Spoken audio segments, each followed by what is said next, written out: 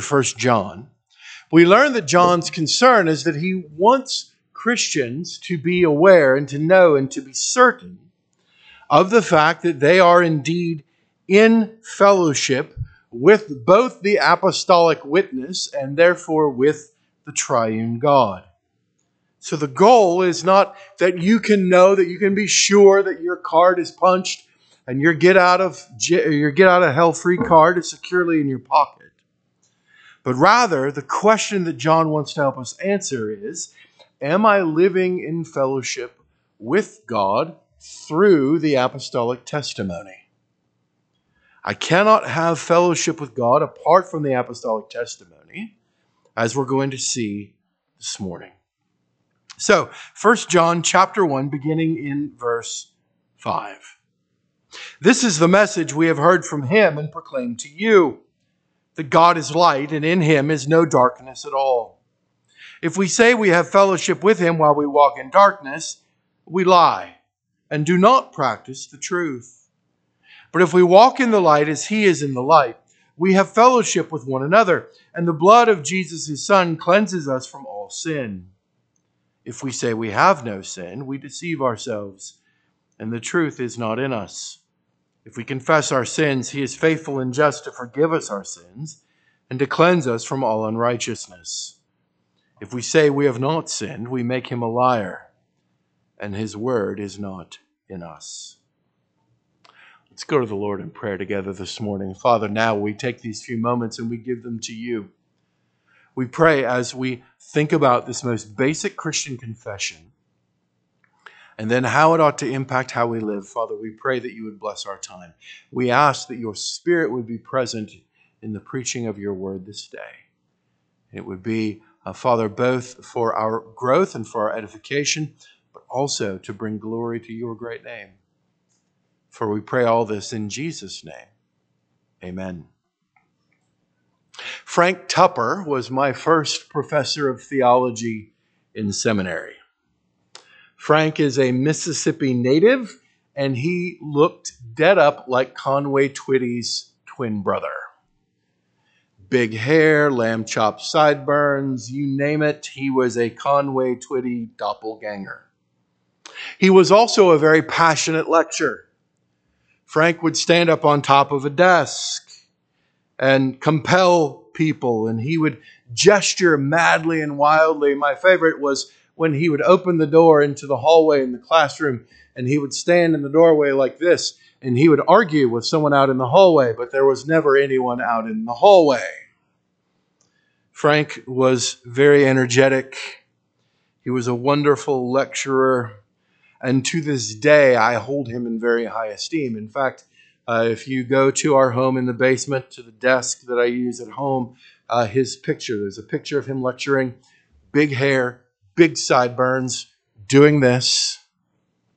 It still sits on my desk. And I hold him in high esteem, even though we disagreed on just about everything. That's bound to happen when one of you holds to the inspiration and inerrancy of the Bible and one of you does not. However, the greatest lesson I learned from Frank Tupper was that theology is about life. If we would live faithful lives, then we must do the work of thinking through what the Bible teaches us and then order our lives accordingly. Or as R.C. Sproul reminds us in the title of his wonderful little book, everyone's a theologian. John understands this, and so he begins our text this morning with a most basic Christian confession. And he does it because what's happening in the churches to whom John is writing is that there is bad confession, bad theology that has entered the church. And if the confessional theology is off, then after a season, the practical theology will be off as well.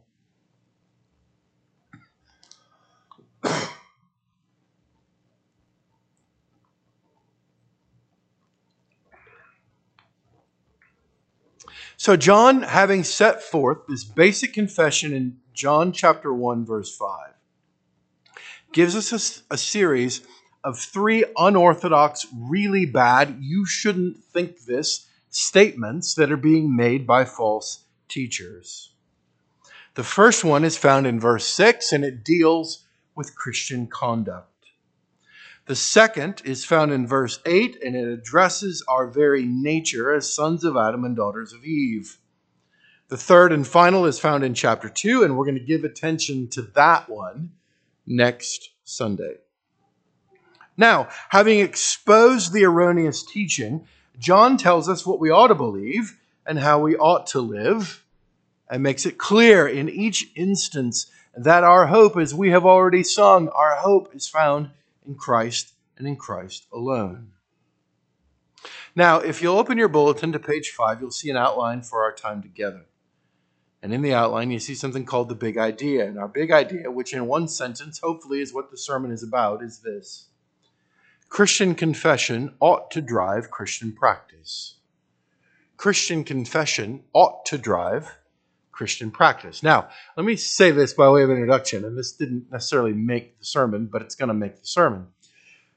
When there is space between what we confess and how we live, the term for that is hypocrisy. And what we very much do not want to be as Jesus followers is we don't want to be hypocrites.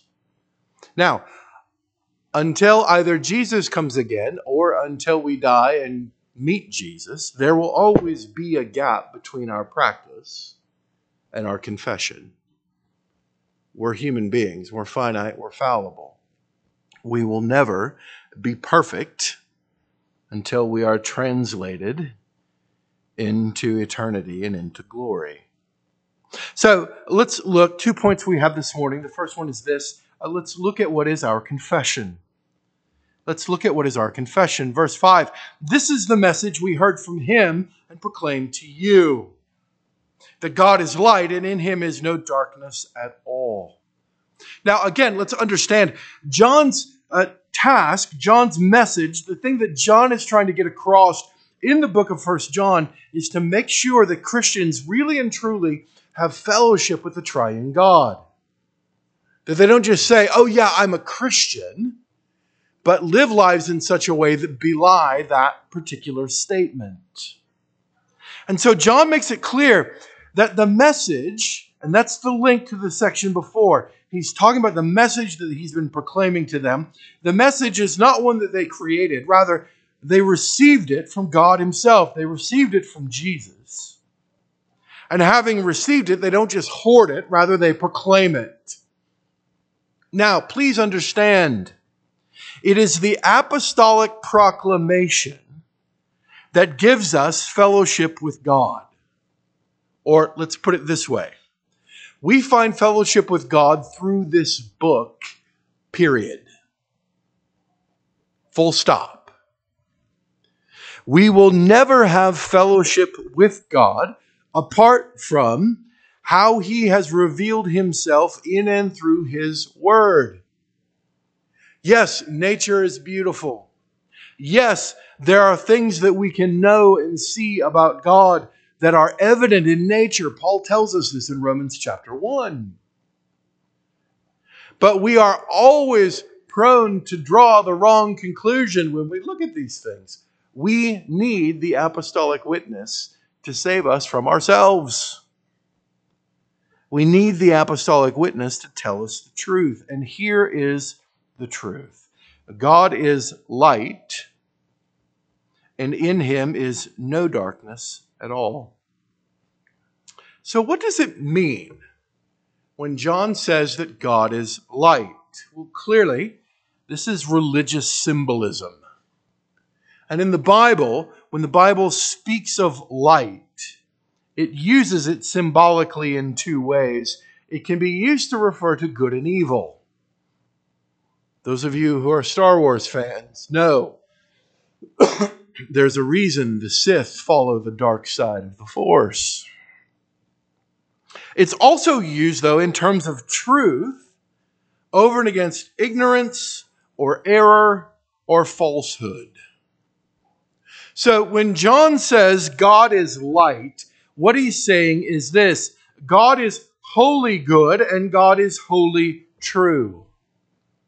Not that God is a light, not that God is one light among many. God is light, just as he is love and spirit and consuming fire. In other words, God is the very definition of those things. We know what goodness and truth are only because God reveals himself in our world. We know what love is only because God reveals himself in our world. Now, as we think about this, it may be helpful to contrast the view of God that John is giving his listeners with the view that their neighbors who worshiped Roman and Greek gods would have held. You see, Roman and Greek gods and goddesses were very much a mixed bag. They were capable of both good and evil. They were ignorant at times of some human events. They were ignorant of the machinations of their fellow deities. There were days in which, for example, Zeus didn't know what Poseidon was up to. They made mistakes. They told lies to achieve the ends that they wanted to accomplish. In other words, the gods worshipped by the neighbors of the Christians to whom John is writing were like human beings, but more so. They were more powerful. They were a little more informed. But they were not light. They were not good. They were not true. So if you're here this morning and you're not a Christian, please understand that whatever conception of God you've created for yourself, it's probably wrong. When we create gods for ourselves, and human history teaches us this, when we create gods for ourselves, they tend to be like us, but more so. That's not the God of the Bible. The God of the Bible is goodness and truth personified. In fact, if the God of the Bible was not a God who revealed himself to his creation, we wouldn't know what goodness and truth are. He is light. In him is no darkness at all. Well, starting with that basic confession, John then moves to the first of the two ideas that are being set forth by the false teachers, and they're really bad ideas, and they're ideas that we need to be mindful of because we need to not do that. We need to not think this way. So here's the first idea, and John gives it to us in if-then statements. If we say that we have fellowship with him, being God, while we walk in darkness, we lie and do not practice the truth. So the false teachers are those who are walking in ways that are evil or ignorant or untrue or erroneous, and yet they claim to have fellowship with God. Now, please understand, it's not that these guys were necessarily charlatans. It's not that they were out and out simply trying to be really evil and deceitful. But some of this is simply a product of human nature. As sons of Adam and daughters of Eve, we are always going to have ideas that are imperfect. We can hold them very sincerely, but they're going to be imperfect. And so one of the lessons we're going to learn in 1 John is that whatever ideas, whatever conceptions, whatever it is that we want to proclaim or teach or believe, we need to always be weighing it in light of what God's Word teaches us. It's not enough that I believe something with my whole heart. I can believe something with my whole heart and be wholeheartedly wrong. Rather, we're called to measure what it is that we hold to, what it is that we believe in light of the Scriptures. And so the false teachers, in essence, are saying they're trying to redefine what fellowship with God is going to look like. Hey, I've been forgiven by the Lord Jesus Christ. I can live however I want. We hear that sometimes still. Pastor, I live a grace-filled life, not a life of works righteousness. Well, okay. The Bible's pretty clear. We're saved by grace through faith. We're not saved by our works. And yet, John here says to us that we are to walk in the light. We are to walk in truth. We are to walk in goodness. That is our call as Christians. We need to understand, and sometimes we're very good at confusing this. We don't set the terms of fellowship with God. Let me say that again. We don't set the terms of fellowship with God. God sets the terms of how we fellowship and relate to Him. And God calls us to walk in the light. He calls us to walk in His presence, which means, and I love this quote from John Stott, he says, we have to be given to absolute sincerity, to have nothing to conceal, and to make no attempt to conceal anything. Let me read that again. We are to walk in absolute sincerity, to have nothing to conceal, and to make no attempt to conceal anything. Now, I don't know about you, but when I read that this week, I went,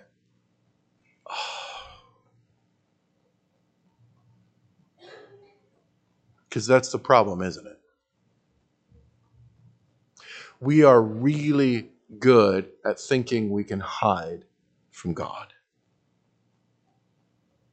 We're really good at thinking that God does not know the thoughts and intentions of our hearts.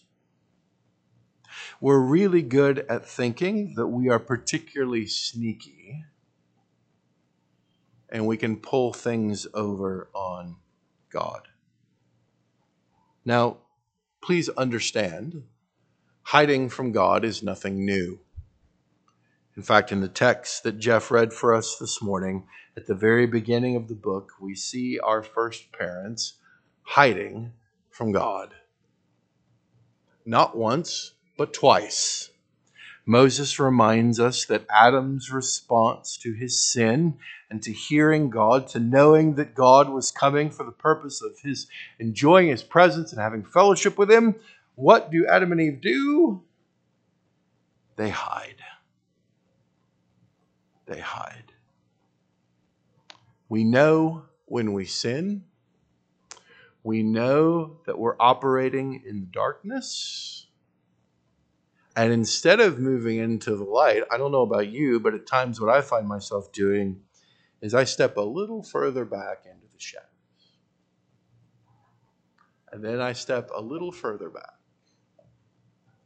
And now if I step further back, I'm going to fall over. But that's what we do. So how do we live in a way that's differently? How can we walk in the light? How can we give up the hiding and self-cloaking of our sin? How can we give up the self-deception of this?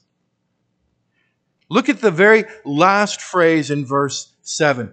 And the blood of Jesus, his Son, cleanses us from all sin. Why can we walk in the light? We can walk in the light because the cleansing blood of the Lord Jesus Christ has been applied to our lives by the Spirit of God.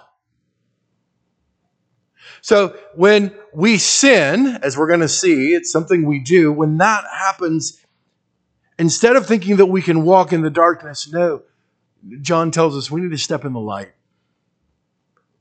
And we can step in the light, we can have fellowship with God, not because we haven't done anything, not because we're really good at hiding our mess. No, we can do it because of the shed blood of the Lord Jesus Christ. I love what we sang this morning. What can wash away my sin? Nothing but the blood of Jesus. What can make me whole again? Nothing but the blood of Jesus. Oh, precious is the flow that makes me white as snow. No other fount I know. Nothing but the blood of Jesus. Friends, if we're going to live the if-then life, if we're going to have fellowship with God, we have to understand. We need to stop hiding and instead look to the shed and cleansing blood of the Lord Jesus Christ. The second really bad idea that the false teachers have relates to sin. And it's so bad, their shtick is so pernicious, that John gives it to us twice. He tells us in verse 8, if we say, we have no sin. And then again in verse 10, if we say we have not sinned. Now let's understand the distinction between the two things. When I say I have no sin, I'm saying, hey, my nature is not what the Bible tells me that it is. For the Bible makes it very clear, David pointedly in Psalm 51, surely I was sinful from the time I was conceived in my mother's womb. We are sinners by nature. Because we are sinners, we sin. That's what verse 10 is about. Verse 8 is about our nature. Verse 10 is about our thoughts, our actions, our deeds. If we try to deny that we don't have a sin nature, or if we try to deny that our thoughts, our actions, or our deeds are never in any way contrary to God's word or God's will, that's what the false teachers are trying to proclaim. That's what they're trying to teach. Now, I love how just to the point John is in confronting this. So note in verse 8, if he says we have no sin, if we say we have no sin, we deceive ourselves and the truth is not in us. Other than that, you're doing great. So if you're here this morning and you think, oh, hey, I'm not a sinner. Well, you're lying to yourself and the truth is not in you. But that's not enough.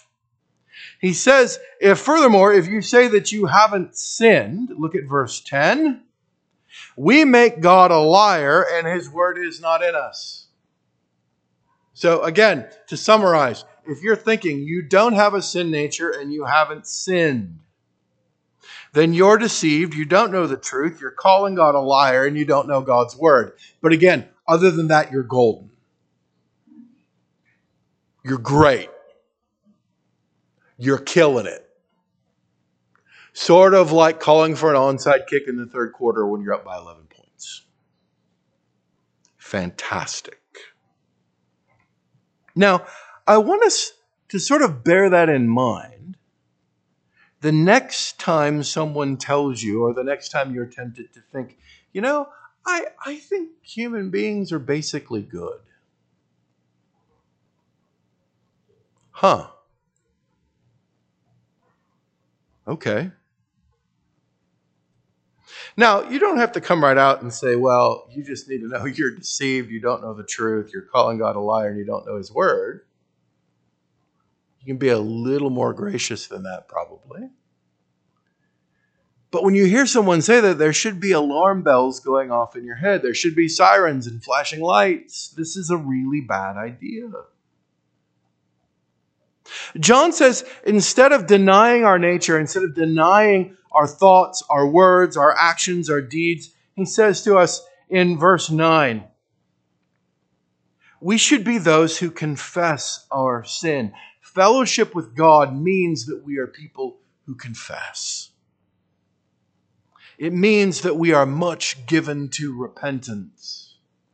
It means that we remember the words of Martin Luther when Luther said, I'm convinced that the first the second and the last part of the Christian life is repentance, repentance, and repentance.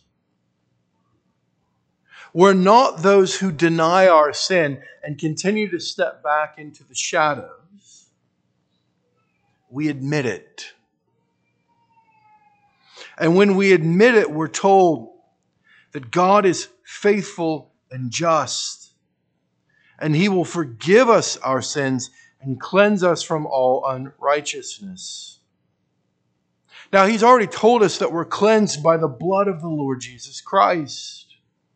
And so we confess our sin, we admit it, we repent of it, and we turn away from it and we turn to Jesus.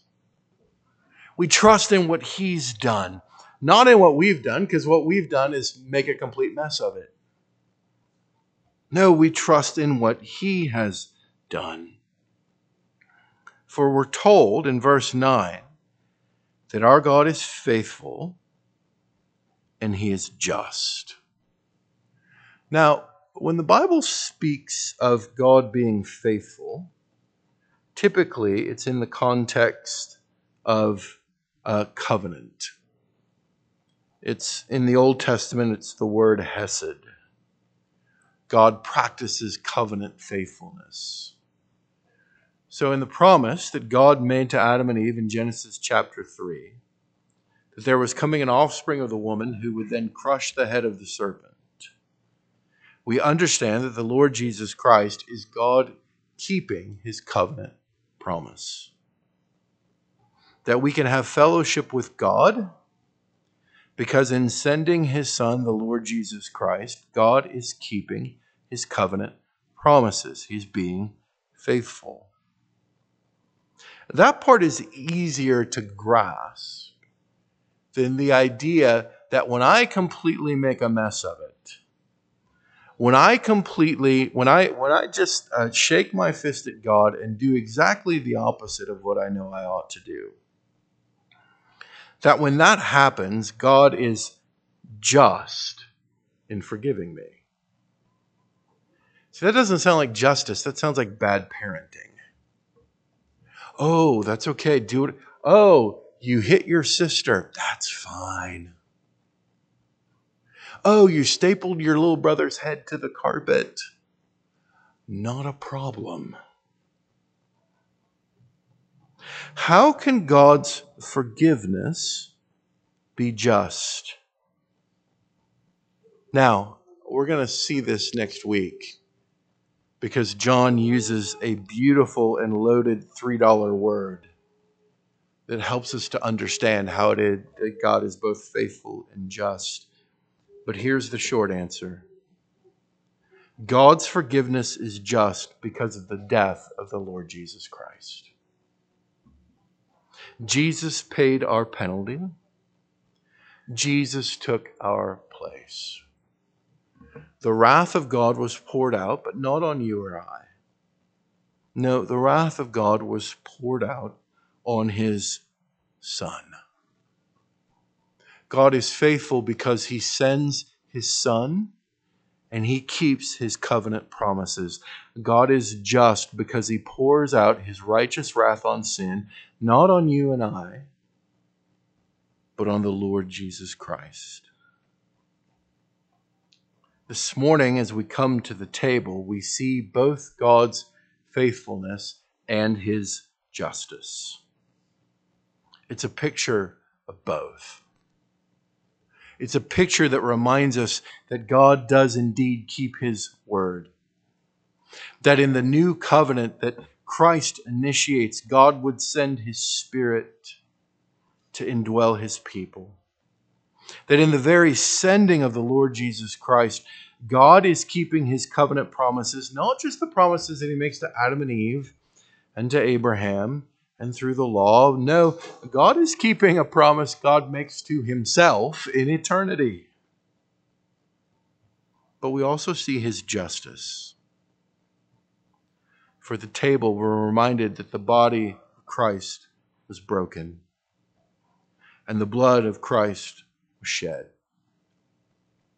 And Jesus endured the wrath of God, not for His own sin, but for ours. Friends, it is that confession that ought to drive our practice. Let's pray.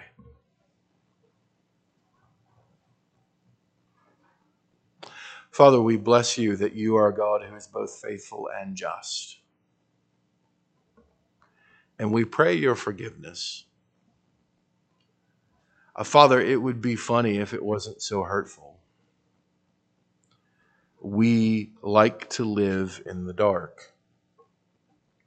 We like to think the ways in which we are not walking in the light, we're not walking in fellowship with you and with the apostolic testimony.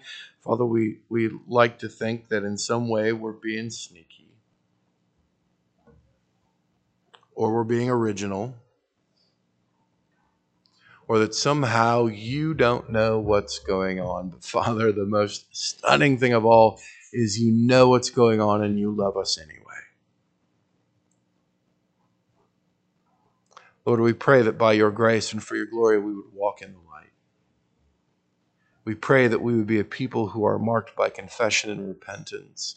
And we pray that we would be those who would fly to that fountain. That, Father, we would understand it's only through the shed blood of the Lord Jesus Christ that we are cleansed, and that you are both faithful and just to us, your people. We pray all these things now in Jesus' name. Amen.